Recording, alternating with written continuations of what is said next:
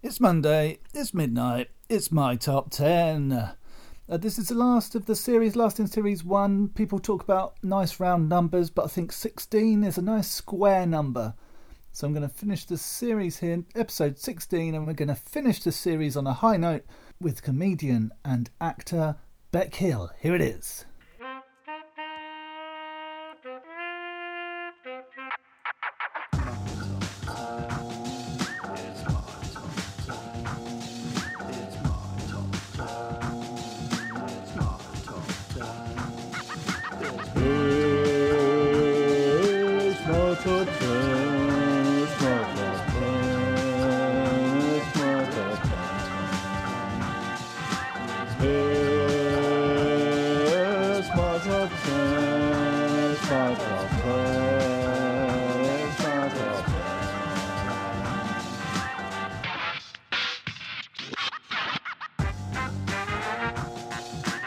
So they just burnt down his wine bar. Anyway, joining me this week on my Top 10 podcast is Bec Hill. Hello, Bec. Hello, how are you? I am very good, thank you. I'm glad to be here with you in wintry Camden. Yes, yeah, Camden's nice though. Also, when I say how are you, I'm not just asking you, I'm asking your listeners. Right, yeah. So...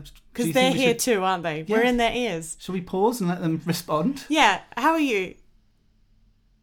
Oh, that is an answer. Yes, glad to hear some of that. I think we got away with it, Nathan. Did we? Okay, shall we move on quickly before anyone notices? Yes, yeah. Okay, Bec, what is your life story, but in only 3 sentences? Born in Adelaide. I mean, I could have gone with a long sentence, but I didn't. I went for a short one. Born in Adelaide. You could still extend it. That could be a... Born in Adelaide in the 80s and then lived in Hong Kong for a little bit and back to Adelaide, and then I've genuinely forgotten English, which is just as well given what my top 10 is today. And then I guess started comedy after high school, and now I live here. I think that might all have been one sentence. If you there was a lot of ands, wasn't there? Yeah. No, I'm happy with that. Happy with that, lovely. So we've caught up with you as soon as you've landed in the UK. So let's find out, probably since you've been in the UK, but maybe a little bit before, 3 career highlights. Doesn't have to be sentences, just 3 highlights. Ooh, I would say... you shouldn't apply awards to highlights because they're not really within your grasp. Like I always say, well, I've just learnt this, and someone told me this in August. They said you should never make your goals something that you can't control. Right. Which is why you probably shouldn't say like, oh, a highlight for me is when I got my first 5 stars. But that is one of the highlights for me, and I remember it purely because it was the day after I had one of the worst gigs that I'd had up until that point. And it was probably a good 7 or 8 years ago now. But I had a really horrible gig, and it made me question everything. And then the next day I got my first 5-star review, and it made me realise just how subjective what we do is. So that was probably one highlight. And then the second highlight was a couple of years ago I did a show about how I wanted to win an award, which was sort of a bit tongue-in-cheek. But then that won the first... Comedians or Performance Choice Award, that the Barrys in Edinburgh. Yeah. So, which now has a proper trophy. I didn't get that. I've got a photocopied certificate in not even in a proper frame. It's just like a piece of glass that is sort of sandwiched in. Which, but I'm proud of that. I'm proud of the fact that was the first one, and that's, there's a first for every award. I think Stephen Fry won the first big award, so I'm basically Stephen Fry is what I'm saying. Yeah. Well, with that in mind, you could probably go back to them now and say, can I have a real award, please? I'll wait until they're even better. Yeah. They're still, they're still a bit small. I'll wait until they're like all gilded and everything, and they ask me to present the final one. Yeah. And third career highlight. The first one that comes to mind is I think the first time I managed to turn around a hard gig, which was when it was like at 1 a.m. in Edinburgh, and it was filled with very drunk people, including a front row of sort of 50-year-old men who were on a golfing sort of trip, like tour of the world. So like not only were they rich and entitled, but they were also very drunk, and there was a lot of privilege going on. And I remember as soon as I walked out on stage, they just started making noises, and I just thought, oh, I'm not even... I got wolf whistled, and I thought it was really strange because I dress like a child, so people don't tend to wolf whistle me because it sort of makes them look a bit like a paedophile. And I remember walking out and thinking, oh, this is going to be horrible. And I ended up reverting to... I do comedy for kids, and I ended up reverting into my kids set and just treated them like children, and they really went for it, and it meant that the rest of the audience sort of relaxed and enjoyed themselves, and I had a really nice gig. So that always sticks out to me. It was quite a while ago, but it was the first time that I realised that just because it's a tough one doesn't mean that it's going to remain a tough one, and that was quite empowering. And was it a real risk in your mind when you thought, okay, I'm going to go into the kids mode here? But were you thinking, oh, this could go either way? I think I sort of panicked and just sort of went, like, what's the most basic stuff I can do that won't involve them having to listen to too much? And it just sort of I don't think I planned it, but I just sort of reverted into that role, because drunk people are like children. People say they're scared of doing kids gigs, and I always find that really strange because kids gigs, if you do adult gigs, they're just as risky. Like there's always the risk of people being horrible or heckly or whatever. At least with kids gigs, I can fight them. I won't, but I could take them on. They're small. But also, I think kids don't have children, no desire to have children, but I'd assume, because I've got dogs, that kids just like dogs in that they'll forget things immediately. So if something were to happen at a kid's gig, it wouldn't be like they would... No. I don't know. I realise I'm just staring at you, and I think it's because I'm trying to think, because I think some kids are quite sort of forget. It depends, I think, how you present something, because sometimes stuff goes over kids' heads and they don't even notice. But then there's I remember when I was about 6, and we went to a parade, and there was a busker, and the busker got me to... He had one of those monkey bikes, those tiny little bikes, and he asked if anyone wanted to have a go riding it, and I did. And I managed to ride it for quite a while, and then afterwards, when everyone gave him money, he came over and gave me $1. And I remember that to this day. I couldn't tell you who the busker was, I couldn't tell you what I was wearing, but I remember that. And I think you do... When you're a kid, sometimes when you're involved in something, I try and remember, because I think sometimes, I got a kid on stage at the last kids gig I did, because beforehand his dad brought him up and said, oh, can you, you're one of the comedians, do you mind if my son wants to tell you a joke? And I said, yeah, of course. And they're quite simple jokes, but they're very cute. And I'd heard them before, but I've gotten pretty good at feigning surprise. And I went on stage and I was doing my set, and I realised that I hadn't set up a sound cue that I needed to do my closing bit. So while I set up the sound cue, I said, I think his name was Eddie. And I said, I need to set something up, but Eddie, would you mind telling the audience your jokes while I set them up? And sort of he came up, and his dad sort of encouraged him, and he went up and he told his jokes while he did that, and the audience all went for it because he was adorable. And that was his debut stand-up gig, and he's going to remember that. He's going to remember his first stand-up gig. So kids aren't like dogs after all, are they? No, unfortunately. Haven't I? So I've had a couple of your Comedy Club for Kids cohorts on, Tiernan and Jay. Yeah. And they both struggled, he says, suddenly doubting this answer because Tiernan seems like quite a long time ago. I think they might have both struggled, remembering their best heckle from a kid. Can you, off the top of your head, now I'm putting you on the spot, think of a great heckle that a child has given you? The best heckle I've had personally... I think one was a kid said he was going to rip off my head, which was, I was asking about superpowers, and he's like, I would rip off your head. And I was like, okay. Did he follow it up with shitting down your neck? Is that usually how it goes? No, he did stop at that point. But I found that quite entertaining because it was just so violent from such a small kid. I think my favourite one wasn't so much as a heckle, but I was asking kids. I said, I was born in Australia. Where were you born? And then a kid sort of put up their hand. Actually, I didn't even ask. I said, I was born in Australia. And a kid put up their hand. And they're like, I was born in Ireland. And I was like, cool, cool. And another kid was like, I was born in Ireland. And I was like, okay, yeah. And I was like, I was born in England. All right, cool.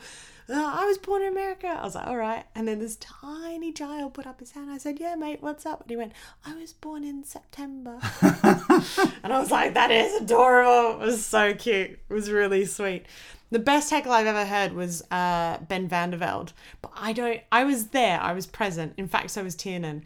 But I don't think that's my story to tell. I think you'll have to interview Ben van der Velde to get that one, because that's very much his heckling story. Thank you very much. But it is glorious. It's the best kid heckle I've ever heard. You're in charge of helping to facilitate that. Yeah, okay, good. Yeah. Marvellous. So let's move on to your top 10 proper, Beck. What is the subject? So subject is foreign words. By foreign, I just mean non-English or other countries other than the UK. And I say that loosely because actually there's a Welsh word in there, so even then that is technically the UK. But yeah, so I've gone for top 10 foreign words. And have you had any criteria that you've set yourself when choosing these words? Because there are a lot of words to choose from. There's a lot, yeah. I tried to mix it up.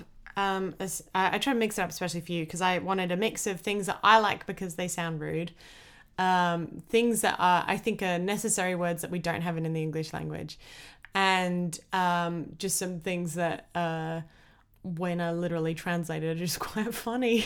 And looking at them, they all feel very on brand.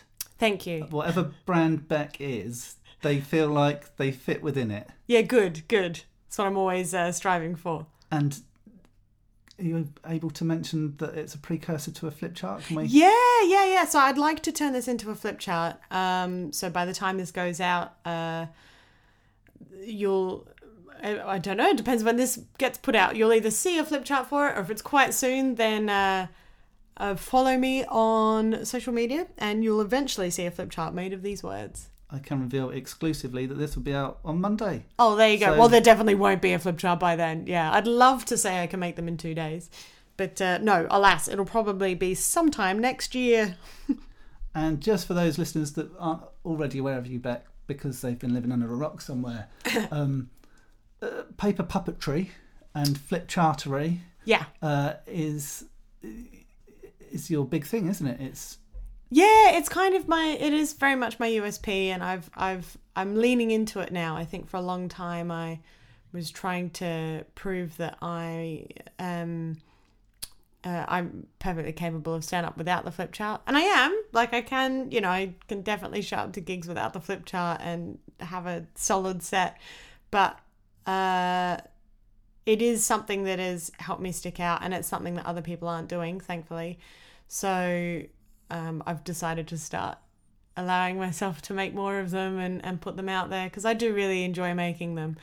Sometimes it does feel like I'm in a bit of a double act where the flip chart's more popular than me.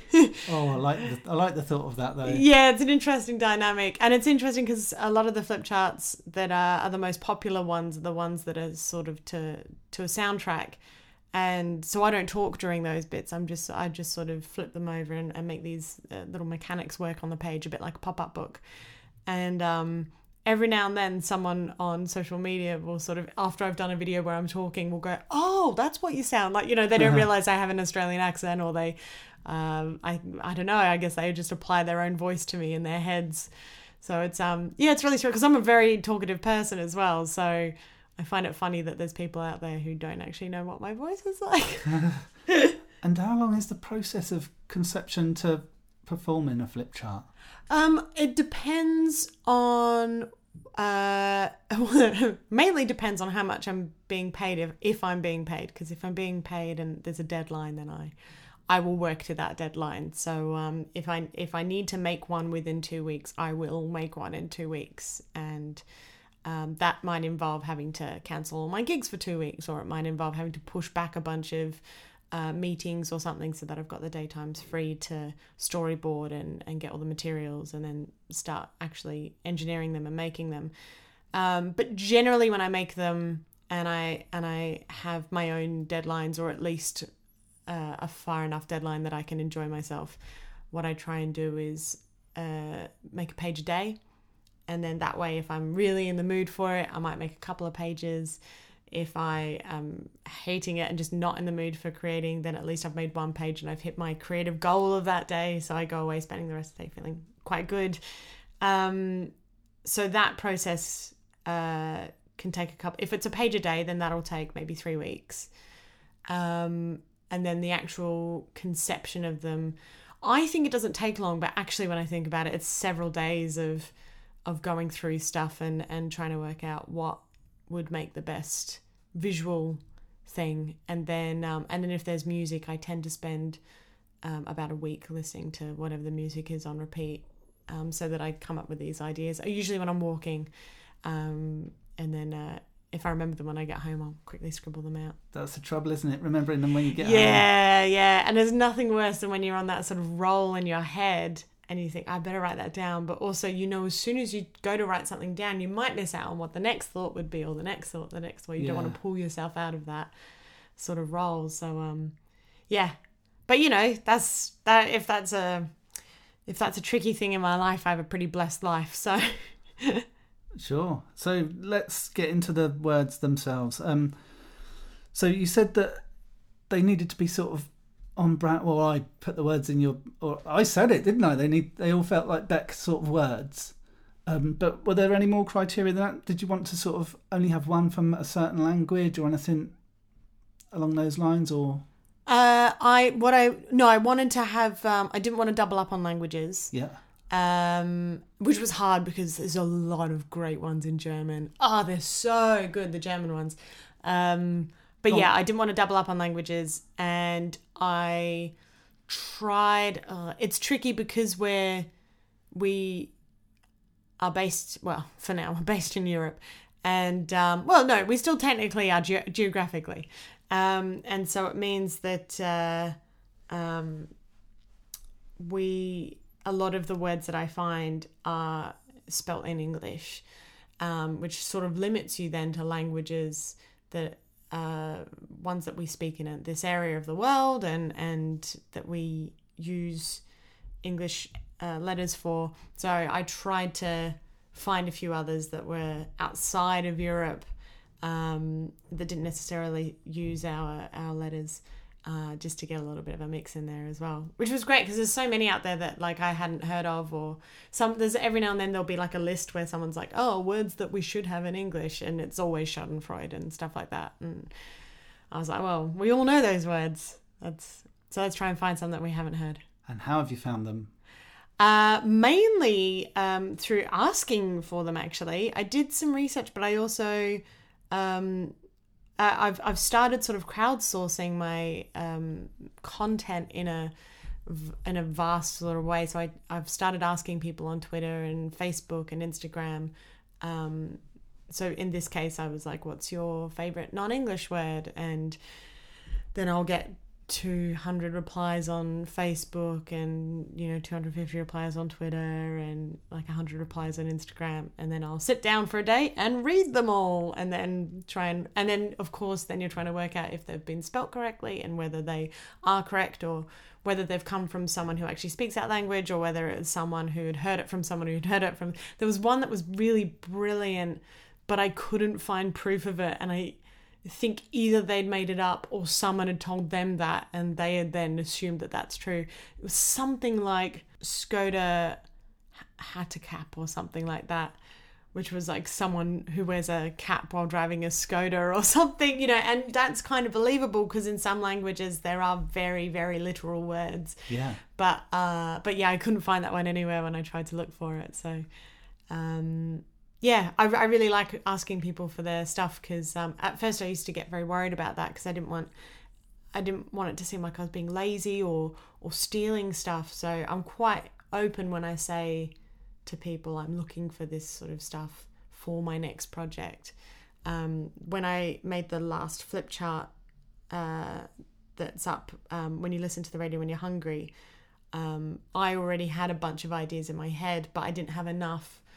And so so that was an instance where I asked people what it was and then crowdsourced a lot of them. What I tended to find was someone might have one that maybe half a line worked really well, and then I would go and listen to the song and realize that there was actually a little bit more that I could apply to that and play with the words and the misheard stuff. So so that was how I managed to source my foreign words. So you're almost like the face of a hive mind. I mean, that sounds very egotistical, doesn't it? I think it's more that No, I said it. I'm not. You've not said it. It's not egotistical. That's true. If I agree, though, then does that make it egotistical? I think I like the fact that I like replying to people and giving them suggestions and words and stuff when people ask questions online. And it's very exciting when they use the stuff that you've given them. And for a long time, I was fighting asking people so much. And then, I suddenly realized that those people want to see their ideas being used. Yeah. And they might not have a means for putting it out. So, it's really nice. It took me a long time to get over that paranoia that I was cheating somehow, but I think people would just be flattered that. The feedback's been great. Yeah. Everyone's been really nice. Not one person has said like, "Oh, use it." And I think it's because I always say, I'm looking for stuff for the next flip chart that I'm making or whatever, and I'm doing this. And also, I'm like all the images and everything and all the engineering. That all comes from me. So it's not like I'm getting people to make the flip charts or give me ideas or suggestions on how to animate them or anything. And are these words ranked? Yes, yeah, I have written them in from 10 to 1, as is the preference of most top 10 countdowns. Marvellous. And also have, and this is admittedly putting you on the spot a little bit, have you got any near misses? Yeah, actually, there were a few that didn't make the final cut. There was one thing I found really interesting, which was that in Thailand, the number 5 is pronounced ha. And so in like Thai internet speak, people write 5555 when they're laughing instead of writing lol. You just did it. And I thought that was really interesting. It didn't make the top 10 because I'm probably one of those that's more interesting than it is funny. But there you go. If you see 555 written from someone, they might be either from Thailand or in on the Thailand culture. I think I might use it myself. Yeah, it's pretty good. So, number 10 on the list. Number 10. So, starting at 10, I thought I'd start at one that I just like the pronunciation. And I'm going to play these from Google Translate so that the pronunciation is...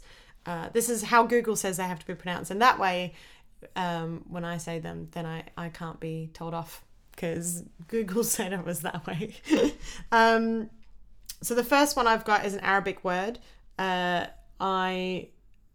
do have the lettering in front of me, which I can't read out, but translated to the English alphabet, it's spelled ESSWL.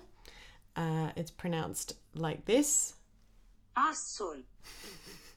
Oh, what does that mean? Asul means honey. Which I like to think that if there's anyone who speaks Arabic who is, has an English-speaking partner, and if they're like, Asul, I'm home, it's caused countless fights. That's what I like to imagine. Yeah. So would you, for example, ever call your mum honey in Arabic? I wouldn't call my mum honey in English, but then I also wouldn't call her Asul. She's a good lady. I like my mum. I don't think we've ever had we've definitely had fights, but usually when we fight they're quite rare and then usually quite poignant, and not the one where sort of cheapened words get thrown around. It's normally bigger things than that. But I don't think I'd ever call my mum an asshole. I suppose we're not really the culture, well, either Australia or England, we're not really the honey culture, are we? I think. Or honey, no, we don't tend to say honey here. It's more sweetie or sweets. I get that. Although my granddad used to call my nan Honey Bun. That's very cute. Lovely. I Yeah. like honey bun, apple bun. Oh, it's like Bun a bun. Berliner bun. The other one I like is it Sunshine? Hello, Sunshine. I like Sunshine as it's a cute term of endearment. That should be, someone should do top 10 terms of endearment. Yes. Adorable. Maybe you could come back on episode 500. Yeah. But 100. Ah, that's why you're you and I'm me. That's the callback. So how did your mum feel, sticking with your mum who's definitely not called asshole, how did she feel? Her name is Sue, which is so close. Sue. So close. How did Sue feel when you did Becca Snatch? She's great. We'd watched Bandersnatch was the Choose Your Own Adventure Black Mirror that came out, I think, either just before or just after Christmas. And my mum was over from Australia visiting, and we watched it all together and played it for ages, trying to work out what all the different sort of timelines were. And then the next day, Mum and I decided that we would go out and do touristy stuff, and so I said, oh, let's do Becca Snatch, and sort of did a poll, a yes or no type poll situation on Twitter. And my mum's always been pretty good at, like, she's pretty patient when it comes to Twitter, because she knows that I quite like to put stuff on there, and she's a really good sport. So I think at first she wasn't entirely sure about it, but then she really liked we parodied the bit about the cereal, and she really liked having that. And then she started to come up with some of the twists and turns that the story could take later on and stuff. So yeah, she was great. She was really fun. And do you think you'll do another?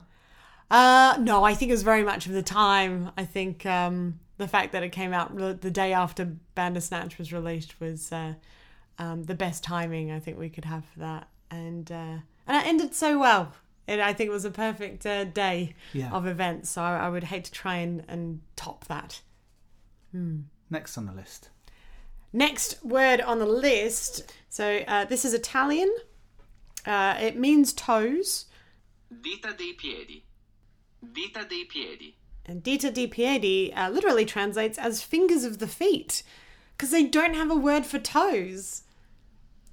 Like, they've been around since Roman times with their language. Yeah. You could argue the Romans were Italian. Yeah. Yeah, it's I guess they just didn't see a point in those digits having a different name to the digits on our hands. But I like it, fingers of the feet. They're not as good as fingers, I don't think. Well, I say that. There's some people out there who have to use their feet for certain things, and they're very capable. So I guess it just depends on what you've managed to learn over time. Do you think feet have devolved into what? Because orangutans and things have like they're quite long fingers, feet, don't they? Yeah. Yeah, you're right. Long fingers of the feet. So maybe in Roman times they did actually still have fingers instead of toes. I think evolution takes a lot longer than that, but I like that as a theory. We should spread it. Yeah. The internet's good for that. Let's do it. Finger toes. That's why they don't have a word for toes, because Romans had very long toes. Yeah, fact. Yeah, I've fact. had it on the podcast. Spread it. Hashtag finger toes. There we go. And you're obviously a big fan of wordplay, Beck, and as a result of not all of your wordplay going down so well in your mainstream normal gigs, for want of better words. Oh, how ironic that my words are failing me now. You started Pun Run. Yeah. Pun Run was very much an outlet for all my wordplay and dumb jokes and everything. And what I didn't count on is how popular it would be with an audience. So yeah, it's still going. We started in 2011. We've got our next one coming out on the 13th of November. And we've started to do themed nights, because that's been I only run them once or twice a year now, because there's a lot of effort to put them on, and I really enjoy them. But I also find that having them as a special occasional thing means that the audiences are really up for it, as opposed to getting quite used to it. So we're doing a nerd play edition, which is going to be a mix of actual comedians and then some very nerdy people from the world of science and maths and medicine and stuff like that. So they're all going to do some nerd-based puns, which should be really interesting. We're working with the Festival of the Spoken Nerd on that one. And have you already planned your puns, or is it an ongoing process? I haven't planned my puns for that one. But I have a few ideas. So, but I'll probably wait till closer to the date to sort of suss out what everyone else is doing. And what's your method? How do you get to your puns?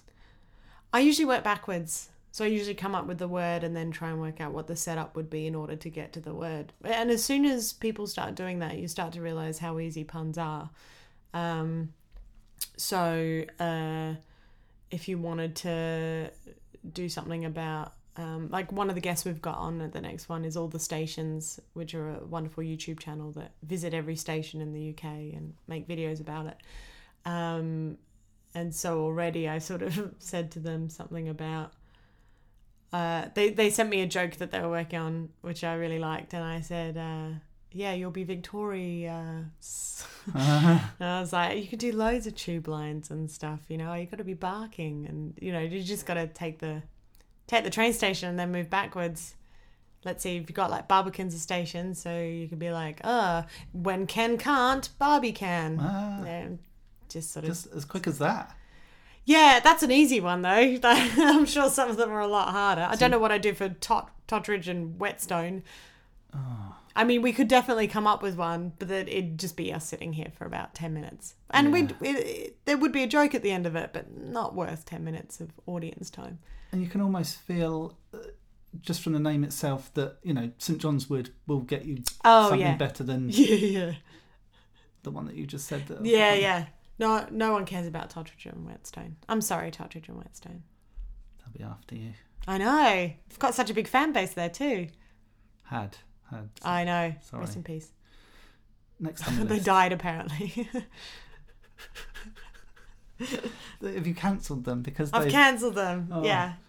Sorry, it's like the butterfly effect, isn't it? All I do is forget the name of the station that you said, and suddenly everyone's died and things have been... Oh, God, next on the list. I don't have to put this one into Google, thankfully. I mean, I can try... Let's see what Google says. This one's an Australian term. But I'm going to see what... I want to see what Google says it should sound like. Hopefully it's got the accent right. Yeah. Right. But the thing is, it only does English. I can't choose Australian on there. Let's see. Shark biscuit. Oh, it doesn't say shark biscuit. It's like RP Australia. Shark biscuit. Biscuit. Shark biscuit. Shark biscuit is an Aussie term, and it means kids on the beach.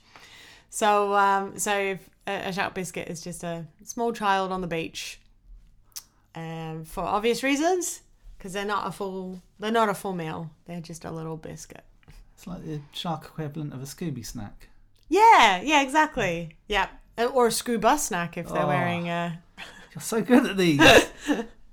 Are there a wealth of Australian words that you could have included? Yeah, actually, there was another one I was thinking of introducing, which is the term pash rash. But in order to tell you what pash rash means, I have to explain what pash means. So in Australia, pash is like making out. So like when you're pashing someone, you'd be making out with them. And so in Australia, pash rash is the rash you get from kissing someone with stubble. So if you come away with like a red rash around your face, pash rash. Wow. Yeah. Almost like a red skin goatee. Yes. Yeah. Much more painful as well. So pash rash is a good one. My other favourite Australianism is no wuckers, which sounds like it might come from an Indigenous word, which would be more pure. But unfortunately, it comes from are you allowed swearing on this podcast? Yeah. So it comes from no fucking worries. But then people say no wucking furries, and then it just got shortened to no wuckers. Ah. So yeah, there you go. No wuckers like essentially that. means no worries. Yeah. Is that one that you use yourself in day-to-day parlance? No, actually not as much. I think because you start to clip your terminology because you don't want to have to take that extra time for people to understand what you're saying. So like when I'm on stage and I talk about like a packet of chips, I'll say crisps because I don't have time for people to try and translate chips to mean crisps and then they miss the punchline because they're too busy trying to work out what type of chips I mean. So yeah, it is a bit sad because after living here for a while, you do start to lose your own terminology. I realized there's one I think I wrote back to you and I said I'll email you on the Arvo, and you wrote back Marvo, which I thought was great. So Arvo is one I probably still use a lot. Heaps, we say heaps a lot. Instead of heaps. Like, yeah, we say heaps. And there's another term I realized I use quite a bit. Oh, blowing smoke up your ass. Right. To mean like flattering someone, but to try and get something out of them. I used that recently where I was like, I'm not trying to blow smoke up your ass. And they went, that's the most Australian you've ever sound. And I suddenly realised like, oh, that's not just a generic saying. That's a very Australian saying apparently. So. Oh, I didn't realise that. I thought it was quite a generic one. Yeah. Well, there you go. Maybe you're friends with a lot of Aussies. Yeah, maybe. Implies I've got friends. So when you were a shark biscuit, yes, or a comedy shark biscuit, I've seen a sketch of yours on YouTube where you talk about your sweat patches turning into a Venn diagram. Oh yeah. And also something that's recurred. Also, I don't know where that is. It's just YouTube. Just YouTube Beck Hill. Oh. And it's not on my channel. Oh, really? Sorry. I drifted into illegal I have to try and streams. Find these illegal bootlegs of my sets. Shut it down and claim back the advertising money. And something else that has cropped up in hearing you on podcasts and in your most recent show, I'll Be Beck, is you saying that you're not sure that you're ever going to be able to reach your Je ne regrette rien peak. Oh yeah. I say that. Well, I said that, and then it was ironic because I wrote that show in 2018, and then earlier this year I made the When You Listen to the Radio When You're Hungry flip chart, which has recently reached over 20 million views, which has far outweighed the views of the Edith Piaf one. And I had to sort of make light of it in I'll Be Back and sort of make fun of it and say, I'm just using the same technique. It doesn't make it better than the Edith Piaf flip chart. But I think that helped somewhat realize that I'm not done yet. But for a long time, I was getting, people would say to me, I remember I said to one woman, she was saying how much she liked the flip chart, the Edith Piaf one. And for those of you listening, basically I do a misheard lyrics of Non-Je ne regrette rien. And a woman said, that was amazing. And I said, thanks. Sometimes I worry I won't ever make anything better than that. And she said, oh, you won't. And I just remember getting really paranoid after that. And of course, I know she meant it to say, like, no, that's how good it is. But it is a bit scary to think that you can't do any better than that, then that's the best thing you'll ever make.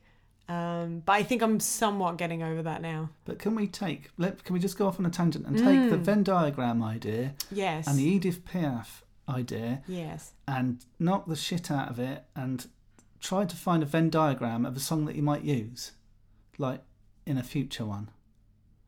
So what factors do you need? So obviously it needs to have the potential for misheard lyrics. Yes, I'm confused by the Venn diagram. So we're going to make circles with our... Yes, no, I know what a Venn diagram... But I'm trying to explain what the circles are. Are you trying to segue from my material about sweat just to get into the word Venn diagram? Yeah. That's very confusing. You could just say, let's make a Venn diagram. But I like how much effort you've gone to make that connection. Yeah, you're right. I didn't even need to do that, did I? I could have just said, let's blue sky. Yeah. Let's blue sky. So it needs to be a song that has lyrics that can be misheard.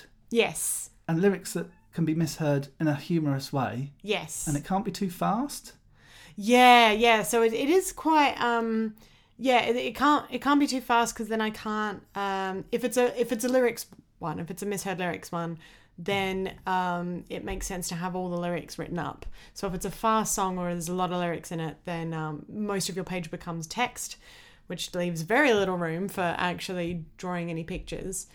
Also, if the pacing is, even if the words are slow, but the pacing is fast, then that could be quite difficult because the energy makes people think that you need to have multiple pages that you're flipping over in time with the music. Whereas Edith Piaf is nice because it's almost I've forgotten the word. Like it's a proper French. No, I didn't forget the word French, but thank you for. No, like it's a longer song. It's sort of more of a not an anthem, but a sort of ballad. Yes, a ballad. Yeah, it's very much a ballad, and so that was perfect for it. But then I'm currently in the process of making a second When You Listen to the Radio When You're Hungry flip chart, and that's been difficult because there's some songs that definitely sound like they're about food, but they're too fast, or there's a few where they sound great, but then the last couple of words or the last line of that section of the song, it doesn't sound like anything different or too hard to misinterpret, or the lyrics are too clear or too well known. Yeah. And then that means you're not ending on a punchline. You're not then revealing a final, here's the last word that sounds like something it shouldn't.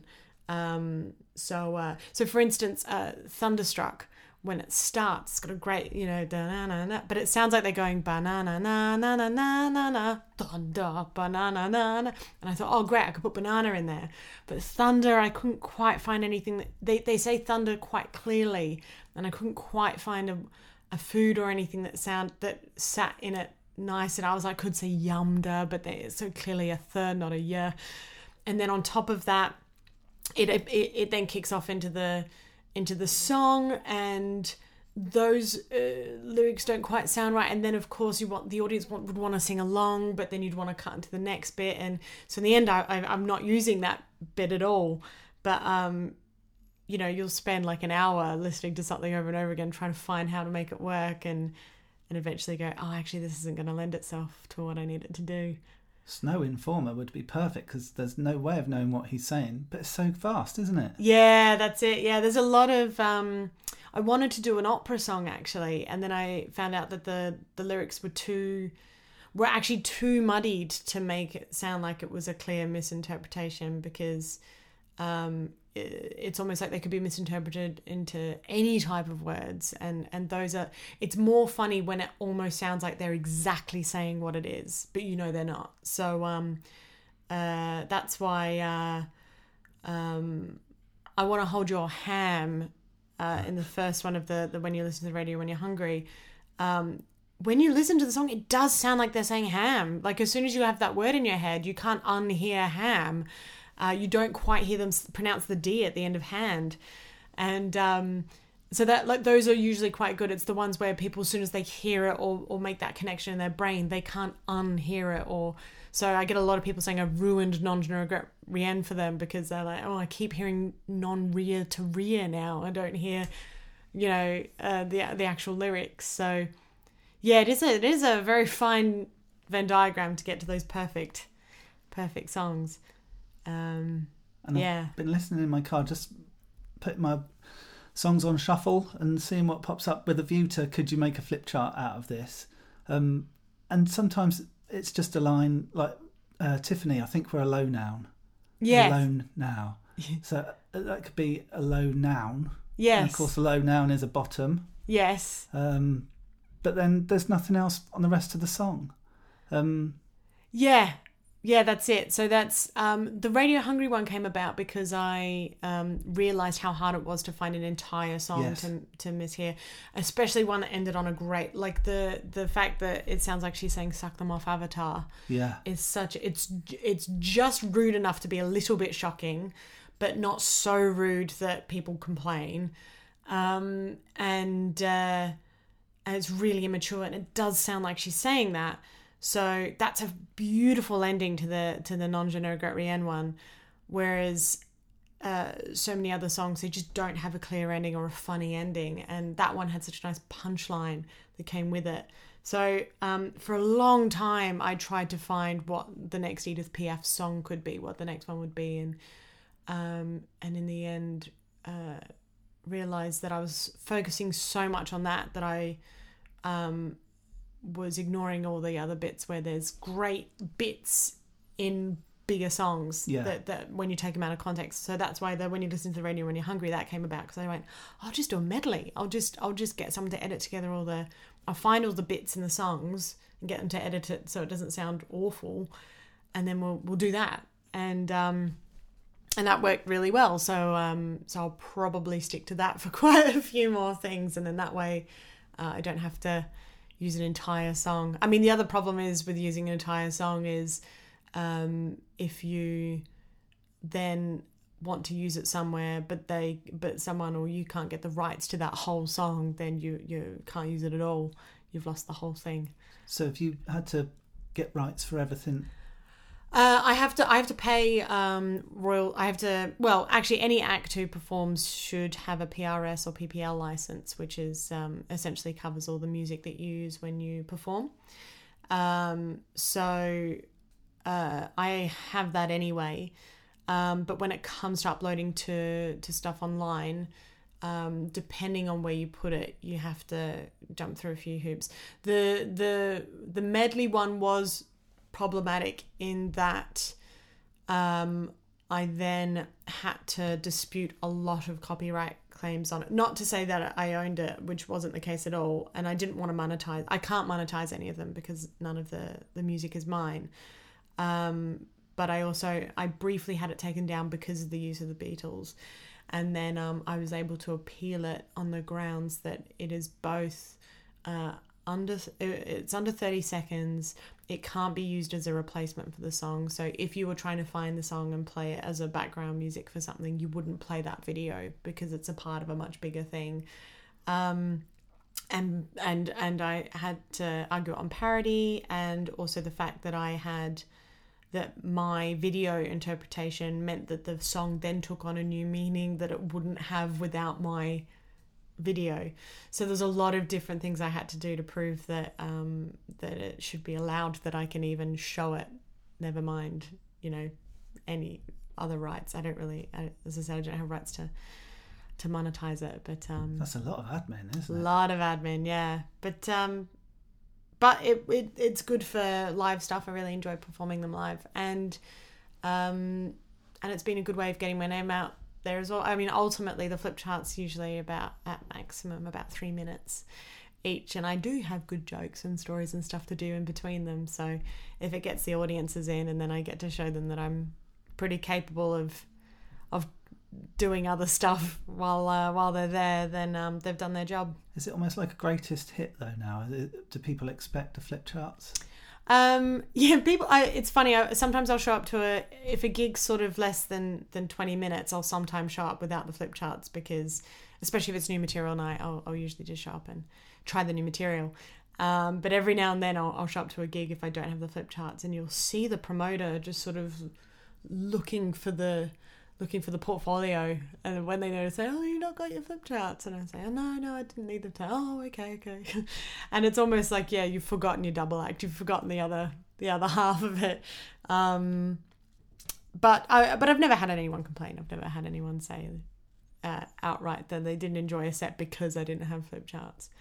But yeah, I think it's just a nice thing, isn't it? It's a nice way of keeping people's attention. Yeah. Yeah.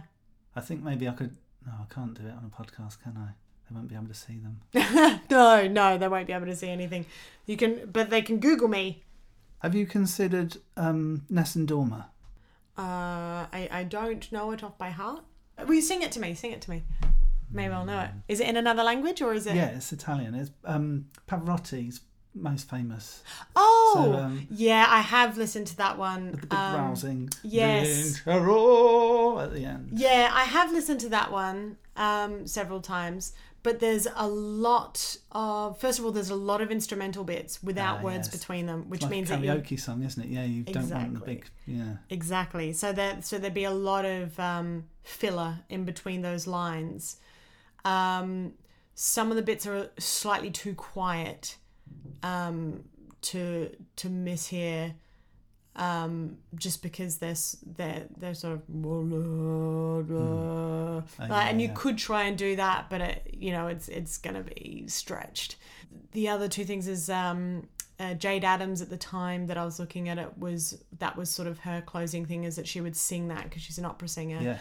And I didn't really want to step on her toes by there being another act on the circuit using the same opera song. Not that I'd be singing it, and it, maybe in the future we could double up and do something. But there was just a few things in the way that I thought about. I'm not short of ideas of things that I want to do. It's the time it takes to create them that is the main problem. Yeah. If I could have more time, that would be lovely. But alas, there is rent to pay. Right, let's find this pronunciation. So where are we? 6? Oh, 7. Number 7. Okay, you ready? Yes. Here's the next one. Betsubara. Betsubara. Betsubara is Japanese, and it literally translates as another belly, and it's the word given to the separate stomach you have for dessert, which feels so fitting. Yeah, I love that second stomach. Yeah, it's good, isn't it? One of my friends actually would always say that there's always room for ice cream because it melts and it fills in all the cracks. And I really like that visual. But I think... everyone has a betsubara. And what dessert are you most... I'm a cheese person, actually. Oh, are you? Yeah, and I usually have room for cheese. Maybe if I'm really full, I'll forego the crackers and just eat the cheese. But yeah, I do like my cheese. If I was going for a sweet dessert, you can't really go wrong with anything chocolatey. I think I'll always like a chocolate. Although as I get older, I do that thing where, like, as a kid, I couldn't understand why anyone would have like a cheesecake or a creme brulee when there was chocolate on the menu. And now as an adult, I'm like, oh, it's a bit too sweet for me. I'll have a more lemony type snack, because you go a bit less sweet toothed as you get older, I think, which is very strange. I'm definitely a lemony guy. I think lemony guy. My Betsubara has got its own taste buds, and I think they're lemony. yeah. That's. I think we should. Someone should review this on iTunes or wherever you get your podcasts, and just say Nathan Good is a lemony guy. I could deal with that. There's the merch, lemony guy. But just thinking now, having said that my Betsubara has its own taste buds, we have receptors all down our digestive system. Oh. That when if you smooshed them all together, they would be the size of a cat brain. Wow. So bits of our brain are dotted all along our insides. Or of a cat brain. Maybe we all have a cat brain dotted down our insides. So another hack. So we've all got second stomachs and we've all got cat brains. This sounds like something that could happen in Design Spark. Yes, it could. I could talk about that, but I'm genuinely very worried about your time at the moment, so I think we should move on to the next word because it links really nicely from this. Okay, take it on. So we've had Betsubara with a separate stomach. That my next word is we still use it today, but it's an ancient Greek word that has made it into our lexicon, which is diarrhea. Diarrhea is from ancient Greek.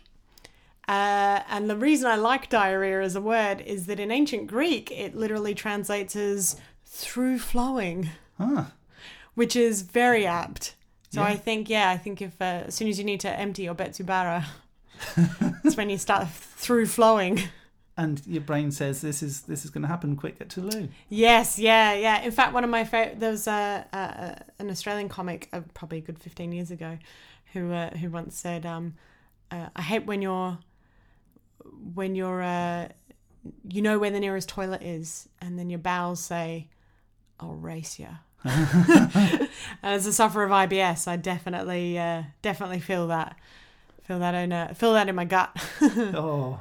Yeah. So I've got a bit of OCD, so I feel like we should still hear diarrhea on the app. Is that all right? Yeah. Let's see how Google says the word. I'd already brought up the next word. Actually, I was getting ahead of myself. Oh, sorry. Oh no, don't. Meantime, I'm not the one that needs to be somewhere. So I've also been diagnosed with IBS. Oh yeah. And I've had inroads into improving it. So there's a thing called DNA Restart, which is just a diet. And I went on it to try to lose a bit of weight ahead of being a best man at a wedding. Because I wanted to look the best at the wedding. Yes. Because I was the best man. Exactly. And as a byproduct of going on this diet, which is all sort of making sure that byproduct is a bad word to use when we're talking about IBS. As a side effect of the diet, it seems to have softened. I can't use softened either. It seems to have rounded off the edges of how severe the peaks and fucking hell! It's difficult, isn't it? It's rough. Yeah, but it's I'd recommend it as a thing to try. Well, see, I've had there's also FODMAPs, which is an acronym for words I've forgotten. Yes. And I do know that it makes sense that if you eat certain things, it'll ease up the IBS. But I've come to realize that the things I like to eat are worth it. Yeah. So I what it does mean is that I'm occasionally it does mean I've stopped having, like, when I have to fly, I won't have a coffee before my flight because I don't want to be caught short on a flight. Regardless of the fact there's toilets there, I don't really want to be taking up the loo while I'm on the flight. So I'm a bit smarter with my ideas, with my eating habits now. But I just love bread and cheese so much. Especially and when I'm combined not willing on a to pizza. stop. Yeah, like I'd rather, because I mainly work from home during the day, I have that lovely privilege of knowing that if the next day my IBS is particularly bad, it's probably not going to affect things too much. It's a problem when I have to be somewhere by a certain time. Yeah. And then of course then my stomach kicks in and goes, "Hey, I know that you're gonna get a bus soon. I think I might send you to the loo." And you're like, ah! That's when I end up sending very panicked texts to people saying I'm not gonna be there on time. And is it something that makes you late regularly? Is it because I tend to find that my IBS gets set off by stress more than anything. And if I'm running late for something, that's usually when it decides to kick in. I wouldn't say all the time, but I would say I've got certain friends who are very used to that being an issue, being a reason that I'm running late for something. Yeah. But they're very understanding. Everyone's pretty chill.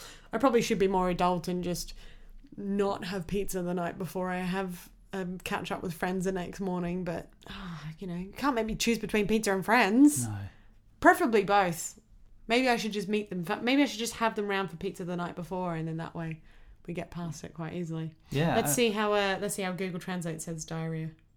Diarrhea. Wow. What? Oh no, I've accidentally done it from Italian. Here we go. Diarrhea. It's very standard, isn't it? I prefer the Diarrhea. The Italian one was good, wasn't it? Can we rename? Let's try and find them. Diarrhea. Yeah, it's way better. Diarrhea. It's much sexier. Yeah. Oh, I'm sorry, I can't come tonight. I've got Diarrhea. Oh, I forgive you because that's such a lovely word that you just said. I've forgotten entirely what the problem was. Yeah, exactly. Right, we've still got 5 more to get through. Let's move on. Let's do this. Right, the next one is this is number 5,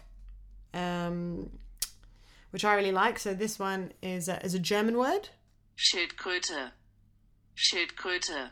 And Schildkröte means turtle, but it literally translates as shield toad, which I love. I love the idea that a turtle is a toad with a shield. It's so cute. It's like a hermit crab for reptiles. Yeah. Can we hear it again? Because at first I thought it said shit. Schildkröte. It does sound like shit, doesn't it? Schildkröte. Schildkröte. I like shitkröte.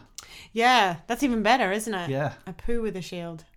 Oh, that's the opposite. That'd be of diarrhea. horrible to pass, yeah. Turtle or tortoise, actually. But yeah, little shield with a... little toad with a shield. What other animals could we rebrand? Let's see. Horse with a neck? Giraffe? Yeah, that's a good one.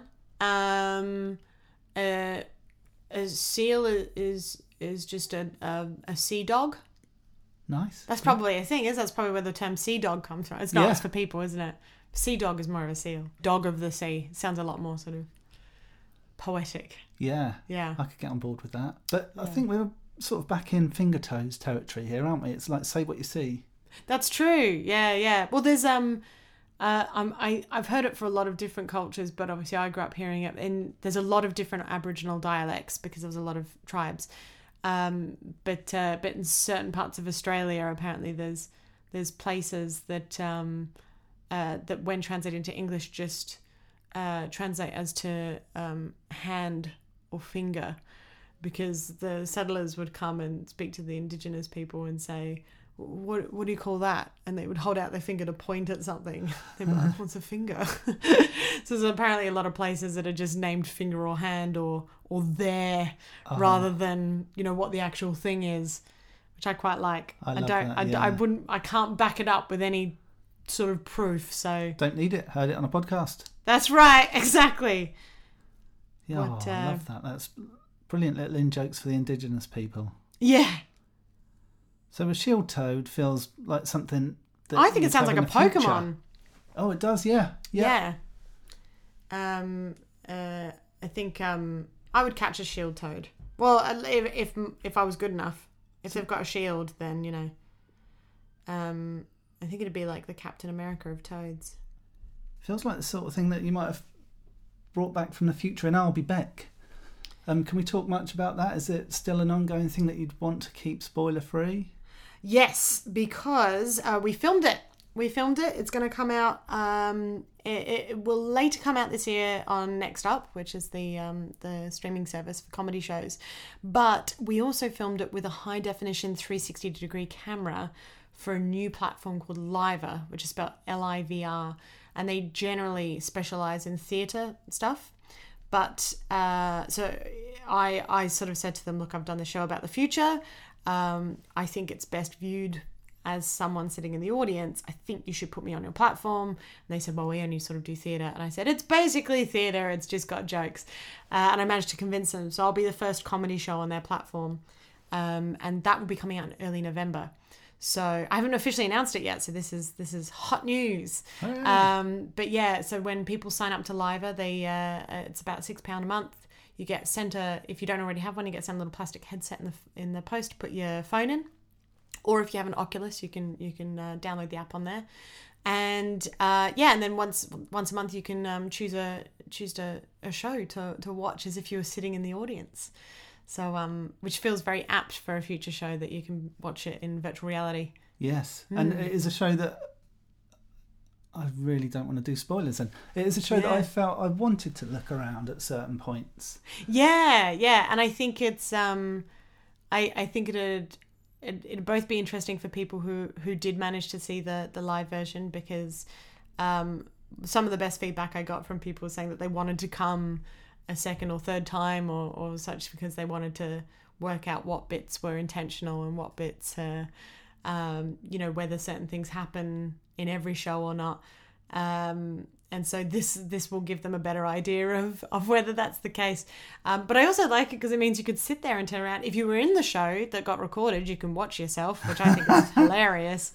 But also you could, if you want to study people's faces as they're watching it, I think it's a really interesting way to release it. And it'd be great for you as the producer of it, because you can just spend your time seeing the audience reaction, can't you? That's perfect for gaining feedback. Yeah. I mean, I'm not doing the show again live, so I probably won't need to take that many notes.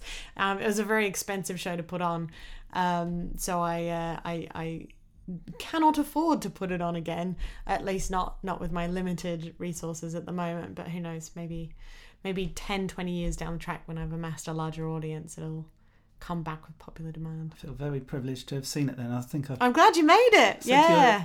Emailed you at the time and said I thought you'd won Edinburgh. And oh yes, thank you. The only email I sent of that saying that sort of thing, I really thought it was fabulous. Oh, thank you very much. And even the little attention to details, like the box that you were wearing on your head, the music that was playing when we were coming in, it all sort of had little pointers. Thank you. I'm glad you appreciated. picked up on those. Yeah, I do. I like little Easter eggs. I like to put things in there that for the more attentive. So yeah, it's nice when people notice them. So I'm going to stop blowing smoke up your hoop. Yeah, my hoop. That's Have I very just- Irish. have I just customised it again. Yeah, us.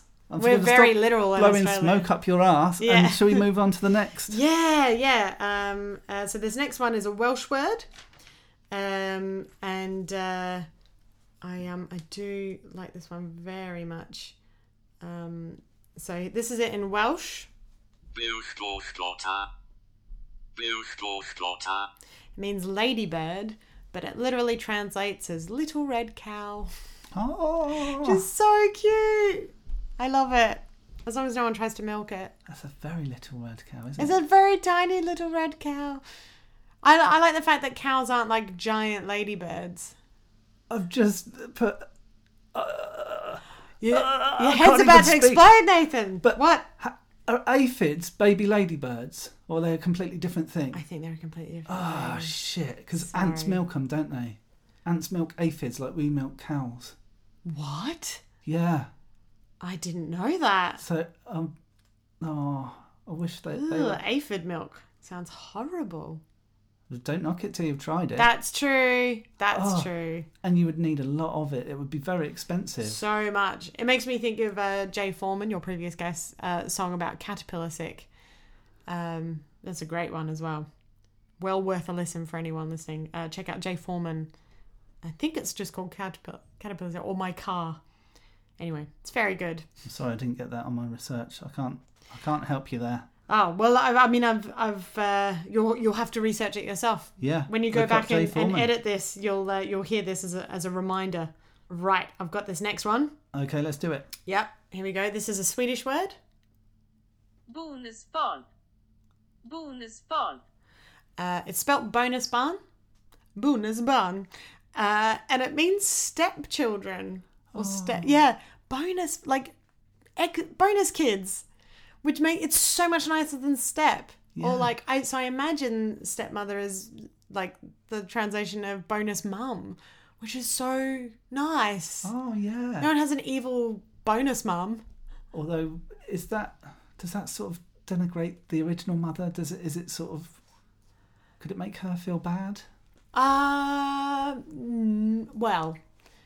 no, I don't think so. I think I think a bonus is just seen as an added extra, but a positive one. Yeah. Yeah, like if I said, you get if you buy that chair, you get a bonus chair free. You're not Yeah. gonna like the new chair more than the first one. No. But you're gonna be like, yeah, free chair. It's like buy one get one free. Yeah, that's right. Yeah. Bog off. Bog off, bonus mum.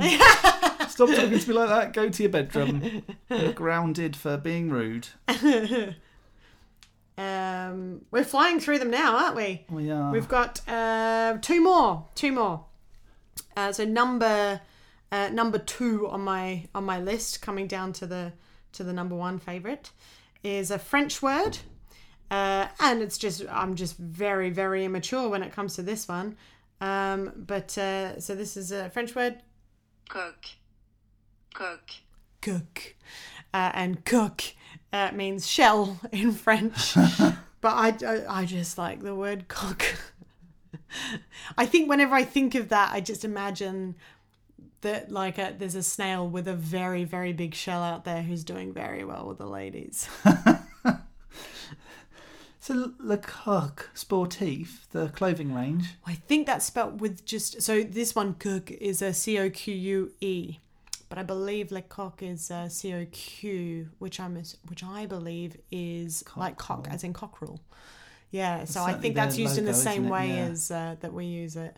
So what would happen if you had a cock? Like a cockerel with a shell. Yeah. Then you're getting onto shield toad. Shield toad. Yeah. See, I'm going back to I'm just not quick enough of thought.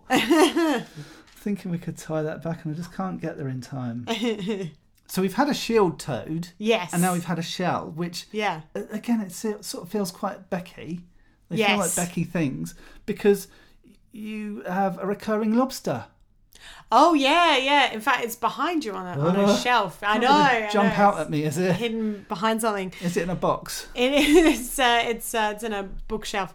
The lobster. originally we bought that. I was in a double act with another comic called Tom Goodliff. We did a kids show called Beck and Tom's Awesome Laundry. And when we were writing our characters, who were sort of more extreme versions of ourselves, we wanted to put something where Tom had all these facts about something, and we're like, he has to be obsessed with something. I said, lobster, you should be obsessed with lobster. And I enforced that on him, saying that you're obsessed with lobster. And he slowly started to realise that that was an excuse for me to start buying lobster things for the show. So I think I was projecting somewhat. So we bought this lobster puppet for the show, and that would attack him at the end of the show. And then the Beano, so that was several years ago, and then the Beano were filming a bunch of sketches for Sky and for the channel, and I suggested an unboxing character, as in because on YouTube unboxing is a really big thing. It's a very, very big industry now, where it's just people who get sent stuff and open the boxes on camera and talk about what it is. And I wanted to do a YouTuber who every time they go to unbox their package, there's a lobster in it, and that attacks them. And I had to think of more and more creative ways that the lobster could be hidden in this box. But yeah, so it was just 6 sketches of about a minute and a half each, with the ongoing gag that there's a lobster at the end of it that attacks me. I just find it very silly. And did you approach Sobino with that, or do they come to you and say, make us something? So they asked if I had any ideas, and then I think they were looking for YouTube type stuff, and I'd sort of had the idea a while back, and then pitched it to them. And their first question was, do you own the lobster puppet? So I love the idea that they nearly didn't make it because they didn't have a lobster puppet. I don't think that was the case. I think they were trying to work out what their props budget would have to be if they commissioned them. And thankfully I was able to send them a photo of the lobster to say that I owned it. Fun fact, to find it, I was away when they asked, and I said, I'm not at home, so I can't take a photo of it, because they wanted to see what the puppet looked like. So I Googled it and I found the puppet online, but because I didn't realize this, it's been made by a very well-regarded hand puppet company, I think called Folkmanis, and it's been discontinued. So the most recent version I could find was £120. Wow. Whereas I think it cost us about 30 or something when we first bought it. So it's a collector's item now. It's our little lobster. Yeah. Retirement nest egg. That's right. There's nothing else going for me, so I'll eventually sell that baby off, move to the Cayman Islands or wherever it is that retired rich people go. Yeah. Oh, I wish I knew about unboxing. I've just received my first and probably last ever influencer freebie through the post. Ah, what was it? It's a Taskmaster board game. That's very exciting. I've just finished all of the tasks in the book. So Ginger Fox, the company, it's Worklet, I'm talking about it. So the company that made the board game sent me one through. Fantastic. Felt nice. Yeah, you should have unboxed that. Oh, damn. I took a photo. Next time, tell them that you need another one to unbox. Yeah, I should, shouldn't I? Or just fake it. Say, I forgot to put the video up. Yeah, just put it back in it. Get a really big box as well. A box within a box within a box within That's right. Yeah. Always works. So we're nearly there, Beck. Yeah. Number 1, which I can't say is one word in itself. It is more of a phrase, but I just think it's too good for it to not be in the top 10. But before we get there, sorry, this is going to be dragged out even further. No. Before we get there, are there any words, like you said about Schadenfreude, words that we should have but don't have, so we nick them from elsewhere? Are there any things that you can think of off the top of your head, because really putting you on the spot now, that you think we should have a word for that we don't currently have a word for? Or at least not one that I know of. I think there should be a word for... I feel like I tweeted something about this recently and I don't know what it was. I definitely think there needs to be a word for the difference between your attitude to a full roll of toilet paper and a nearly empty roll of toilet paper. Oh, yeah. Like... Because when it's run out, you really go, oh, I should have appreciated that toilet paper. But when when you've got a fresh roll, you're quite liberal with it. And I don't think we ever learn. I think we always think that it's a limitless supply. And I guess you could apply that to anything, like when it comes to being low on any type of thing you use a lot of. Whether it's dishwashing detergent or, in my case, gum. I really like gum, so I get annoyed when I can't, when I run out of gum. So I think, yeah, there needs to be a word for that. There needs to be a word for that difference between being frustrated that it's almost out, but then when you get it, you don't appreciate it. Yeah, I think it needs to be a long, wise, maybe Japanese sounding word. Yeah. I think that would. They might already encapsulate have it. a word for it. I can think of several words for the people that run a toilet roll out and don't replace it. I think it's honey in Arabic, isn't it? Yes. So that was at number 10. Should we have a quick skip through the words we have had before we get to number 1 in a chart sort of fashion? Yes. Or is that not achievable because you're on a I different can't screen? find the Google Translate ones for them, but we can try to pronounce them. That would be much more fun. So we had Ashul, Yep. followed by Dita de Piedi. That's fingers and feet. I don't know how you say the next one. Oh, yeah, it's very hard. A shark biscuit. A shark biscuit. Very good. Well, thank you. Betsabara, the stomach, diarrhea, the shits. Schildkröte? Oh, yeah, it sounded a bit like shit, didn't it? Schildkröte. Schildkröte. Anyway, yep, shield toad. Bodgotgocha, gotta, bodgot. I mean, when it comes to Bodgotta, Welsh, anything's a goer, isn't it? bonus Also, yes. barn, cock, and at number 1, And at number 1, El de la vergüenza. that's a Spanish one. El de la vergüenza. El de la vergüenza. And El de la vergüenza literally translates as the one of shame. And it specifically refers to the last piece of food on a shared platter that everyone is too polite to take. are you too polite to take it? Depends. What who it I'll do is I'll definitely not take it, and then I sort of give it a certain amount of time, and then I'll usually be the one to break the silence who goes, does anyone mind if I if I do it? Unless of course it's one of those things where you realise that it works out to an even taking it. Like I actually did have some friends around for pizza the other night, and we got those chicken kickers that are like nuggets, and 3 of us were eating them. And I think I'd worked it out that we got 4 each. So I knew that by the time we got to the last one, I'd only had 3. So I knew the last one would be mine. So I went for it. I didn't have any problems taking that one. But did you need to qualify it with, oh, no, I've only had 3? Or, I did have to. I think I said, yeah, I think that one's mine, isn't it? I think I made it very clear that I wasn't being rude and that it was like, yeah, we're up to...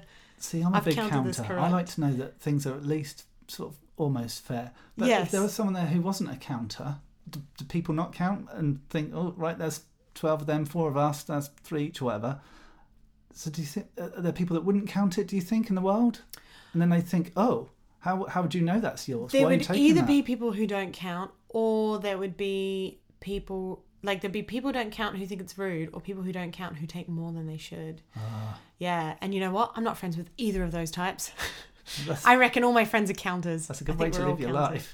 Although that said, yesterday I did have coffee with some friends, and we had a little plate of biscuits, but I didn't know how many biscuits were there before we put down the plate. And so there was one left, and we were all too polite to take it. And at one stage I realised it was gone. So one of the other 2 girls had taken one. But I didn't know if that was a fair thing, because I don't know how many she'd had versus the rest of us, or whether it was rudeness. And in the end, I decided just to forget about it until this point where you brought it up, and realised I definitely thought about it too much. So you can still be friends. We can still be friends. Well, I don't know which one it was, so now I have to either be suspicious of both of them. You don't even know which one it was. What, they just snuck it? Yeah, I didn't even Sort of notice. ate it I was behind their watching it for hand. ages, and then next thing I knew it was gone, What and I kind hadn't of even biscuit noticed. was it?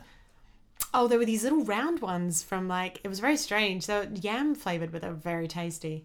Yeah. So easily poppable in one bite. Yes, yeah, little bites. Yeah. So do you remember anyone in the conversation saying, "Hey, look, what's that over there?" and pointing off in the distance? no, we were all busy sort of working on stuff, so we were all looking at our screens. So that's a problem these days. We're so engrossed with our screens, we're not realising food is being taken. And that's the real takeaway from this, I think. Yeah, and I actually now harking back, I think that we need a word as well for those people. The people that take the last bit as Oh, well yeah, as for yeah. the last bit itself. Yeah, that's true. I'm quite a glutton, so I'll just come out the traps, eat. Usually sort of keeping an eye on whether I've had my share, not going over that. I'm not an arse. And then I can know that I can sit back and let someone else have the worry of the piece of shame at the end. Yeah. Because I've eaten my fill. See, I like being the person to take the last thing. I'm the you? Rolo. That's what it should be. It should be like the last Rolo. Whoever takes the last Rolo should be, because what YOLO is, you only live once. So Rolo would be like Real only lasts. Rolo's only last once. And then you get into a sort of Matryoshka doll of the word Rolo being within the word Rolo constantly. Beck Hill, I don't know where to go from that, so should we quit while we're ahead? Let's quit while we're ahead. It's been lovely having you on. Thank you so for much. having me.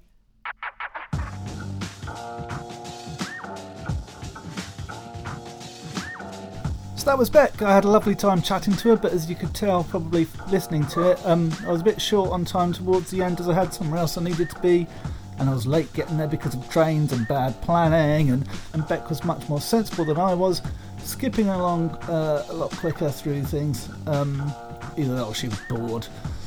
I thought it was brilliant when she called me out on my stupid convoluted link. For some reason I feel averse to putting in the musical stab between different points to change gear, and prefer to try to do it all in conversation when really I don't have to bother with that. So I found her calling me out on it very amusing, and maybe I'll review how I do things in series 2, on the subject of which I'll probably give it a few weeks, try to get a few more guests up together beforehand, get some episodes in the can, so who knows when my top 10 will be back on your podcast apps, but hopefully not too long.